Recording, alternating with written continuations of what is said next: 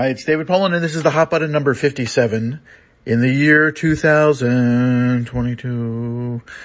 Yes, it's that time of the year for those of us who opine for a living to stick our necks into the guillotine in the courtyard while people throw old vegetables and fruit. Or in Hollywood, polyblend sweaters and cars without built-in Wi-Fi. Some fearless and fearful predictions for 2022. First, there will be no major acquisitions or mergers in 2022. Everyone seems to be waiting on the next shoe to drop in the Viacom, Paramount, or Sony Pictures or Lionsgate situation. But Amazon's already buying a $9 billion MGM UA. They aren't going to be going in for a $25 billion or $60 billion spend on these others in a hurry. Apple shows no signs of prioritizing a big build of their platform, high profile, but not deep. Netflix really doesn't need to buy a big pylon of new people and all these neuroses for each of these companies. And John Malone isn't still in Lionsgate trying to blend that company's assets with a new Discovery or Warner's effort. The only real option for something to happen is for some combination of these three companies to merge in an effort to scale to compete. But it seems that it's more likely that Lionsgate will spin Stars off than try to scale it themselves. Neither Paramount or Sony has shown a tendency to acquire or build. The truth is, the theme of must scale up for streamers endlessly droned about in the last couple of years is false. It is not the size of the library. It is how you use it. Netflix has used their first mover advantage brilliantly, but they're now adjusting. Disney is being held back by not fully integrating Hulu into their absolute must-have bundle with Disney Plus, though they've had great success with a classic brand. HBO Max has the massive foothold of HBO and a deep, deep library of TV content and films, including some major IP. But under Zaslav, it seems clear he will clean up the paths to the content from the two organizations they already control. And then, who knows? The goal is to get enough control of those 50 hours a week that people watch television to make paying for the service each month feel comfortable. Exciting is great, but what streamers need for subscribers is to be at peace. Not throwing away money, but not necessarily being the most watched thing on the TV. Try to match the ubiquitous of Netflix if you must, or find your own voice that fills the void that people turn their TV on to fill every day. But stop following the leader, march to your own drum, and do it well. Next up, who sticks and who flips? Amazon will make room for DeLuca and Abdi. The likelihood is if Amazon wasn't acquiring MGM UA and someone else was, and those people let DeLuca and Abdi go, Amazon would be in a hurry to hire them. Ted Hope is a great Ted Hope, but Michael and Pamela have a similar interest in high quality, but a natural lean into a more commercial mindset. This seems to fit the Amazon mindset to a fare thee well. Zaslav will not make room, on the other hand, for Jason Kilar. I don't know that Zaslav is shy or fearful of other people being popular, but one of Kilar's greatest gifts is clearly building constituencies that want him to win. And what hard-charging leader needs that guy floating behind him, and he makes his own decisions, brilliant or stupid?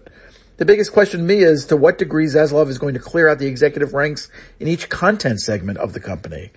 There are some hardcore cockroaches in the Warner Media world, and that isn't meant as an insult. These people are survivors, and they rise while others get squished. Of course, the looming issue when any of these sea changes happen is who will replace the devil you know. Elizabeth Gabler has a nice setup at Sony, but running Warner Brothers would be a statement for both sides. Is Peter Rice really looking for a way out of Disney? Who is the great young marketing genius in town right now? Who knows? Next, the NFL joins the mass market with streaming.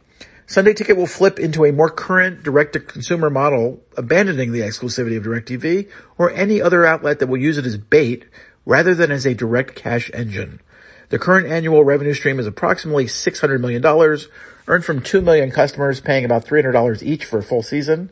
There'll be some partner, like Amazon, Apple, or ESPN most likely, who doesn't get a piece of the action from the NFL for doing this package. For them, the benefit will be having captured sports market coming to their space for 17 weekends a year worldwide. So whoever it is, they should have an international footprint with a streamer already and be ready to push that footprint even harder. The first season will open up with the buying opportunity at individual games, season passes for single out-of-town teams, and weekend passes for full non-local service. The NFL will make a deal with their partners at Fox and CBS to allow for local stations to get a revenue share, maybe even local ad time, so that buyers who pay for full packages can see those games in the same place as they see out-of-market games, which is to mean not switching back and forth between their app and their regular TV.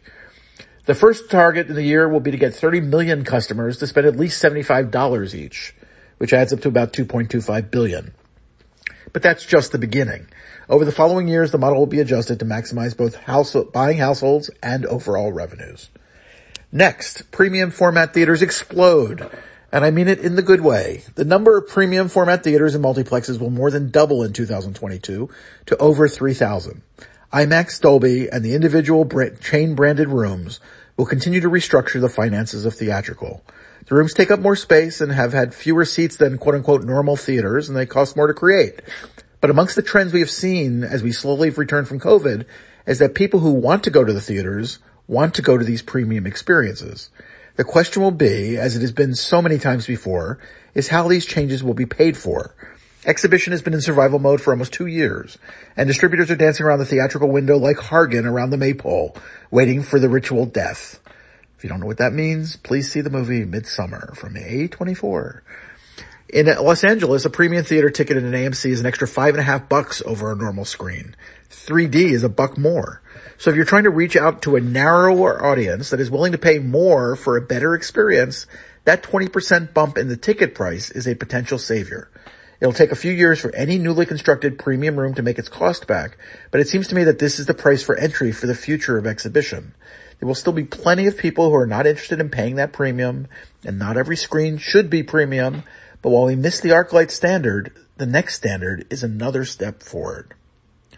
Next, 2022 will be more consistently inconsistent at the box office than 2021. January has a couple muscle movies and a thin schedule. February is loaded to the gills with potential B-level movies in terms of box office, a couple of which could pop, though Sony will hope to convert Spider-Mania into a big win with Uncharted. And then the Batman on March 4th, which everybody's run away from, leaving the barren landscape for most of the month, aside from the counter-programming of Downton Abbey. April has a couple what look like $100 million titles, but others will have to show themselves as marketable. Then the summer starts and kind of dyads for each month. Doctor Strange and Tom Cruise, Dinosaurs and Buzz Lightyear. Then July gets 3 tentpoles with more Minions, more Thor, and The Rock as a superhero. The key to consistency at the box office will be the titles that are not big noise yet. DC League of Super Pets could make May much stronger, or not. John Wick 2, The Lost City, they seem to have lost their D. The Bad Guys, Bullet Train, Secret Headquarters. I have no idea on these titles, or many others really, and some will surely stand up and take their place. The Hanks Elvis movie, for instance, if that turns out to be a $100 million title, it will matter a lot. Next, Wall Street will not cooperate with execs desperate to raise their stock price. Wall Street will continue to punish every company with a streamer without the call letters NFLX. Stop trying to make fetch a thing, because at these prices, it could kill you. Next, cord cutting will continue, another 10%. But there's going to have to be an event that turns the corner for streaming as the foundational delivery system to accelerate in a way that seems inevitable in time. 200 megabytes per second to 300 megabytes per second in household internet for $30 to $50 a month seems to be the threshold. But it's shocking how many people cannot get that level of service at this time. Next, the evolution of the Academy Motion Picture Arts and Sciences, will directly be reflective of who replaces Dawn Hudson and how quickly she is replaced. That is Dawn. The Academy Board of Governors is a group of powerful and brilliant people, but they tend to meander unless they're led. The CEO is going to be that leader, like it or not. Before Dawn, the leadership was like the staff in a British household drama, invisible but clearly in charge. Dawn has been unable to lead the organization towards best possible options throughout her run. None of it's a complete disaster, but that is not the standard. In classic political terms, is the Academy better off now than it was before she took the job? There is no question that the push for inclusion has been good and important, but that was forced and overreached from the start. It should never have been contentious. But the show has floundered, the museum is middling, especially in light of the resources that have been expended and are available to the group, and the entire award season has become more and more of an island. Whoever is hired for the job needs to be highly passionate and ambitious for the organization, not a log roller, and the sooner the better. Finally, the Golden Globes will be back on TV in 2023. Great. How many times must we watch this happen? It's not going to be as lush an organization. It will be heavily intertwined with Penske Media, and enough of the players in town will play, even if the talent will not show up. Essentially, next year's Globes will be a rebuild like it was in the early years of the NBC deal. But CCA will not have a big footprint this year, like it or not. It's no small part because the organization has refused to find a brand for its award that anyone can remember, which they needed to do years ago. Nobody's going around saying, I want a CCA. I want a CCA. What is a CCA? People forget. Everyone here around town, everybody was involved, knew what the HFPA was before the LA Times put it in the newspaper. Some have turned the corner and had enough, but many just want their marketing toy back. Follow the money. It's all made by the show happening on a network. None of it is made by keeping the show off the air. Organizations that are vetting the show now will be given millions in grants. So it will be back on the air. And with that, until tomorrow.